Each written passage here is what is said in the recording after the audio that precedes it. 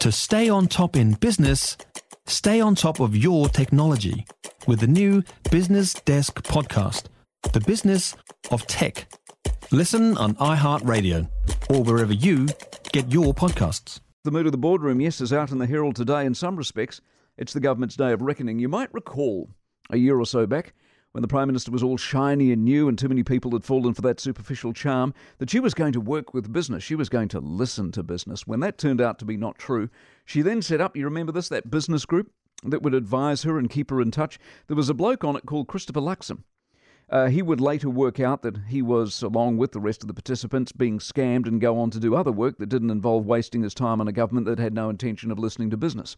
That theme continued through COVID, as the private sector screamed day after day, week after week, month after month to let them use their contacts, their expertise, their experience to help the country get through the nightmare.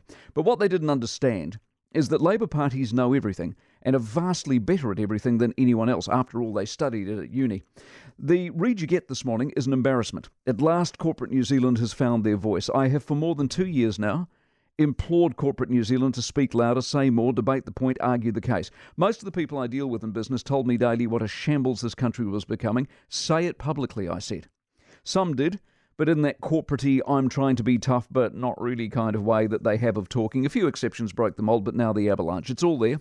From the lack of skills to the lack of labour to the border that's open, but is it really? To the ideological nonsense around Maori that has no mandate, to our disconnection to the world, to the empty cities, to the debt, to the Reserve Bank, to the lack of delivery. On a scale out of 5, only 5 of 26 in Cabinet get over the halfway mark. In other words, get a pass mark. 5 of 26. Far less a stellar result. Highest score goes to James Shaw. He's not even in the party.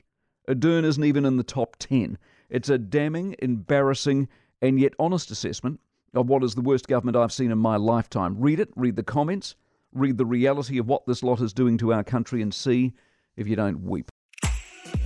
If you enjoyed this podcast, you will love our New Zealand Herald podcast, The Little Things, hosted by me, Francesca Rudkin, and my good friend Louise Airy. We focus on all the little things that you can do to make a positive impact on your life and to cut through the confusion from the health and wellness industry.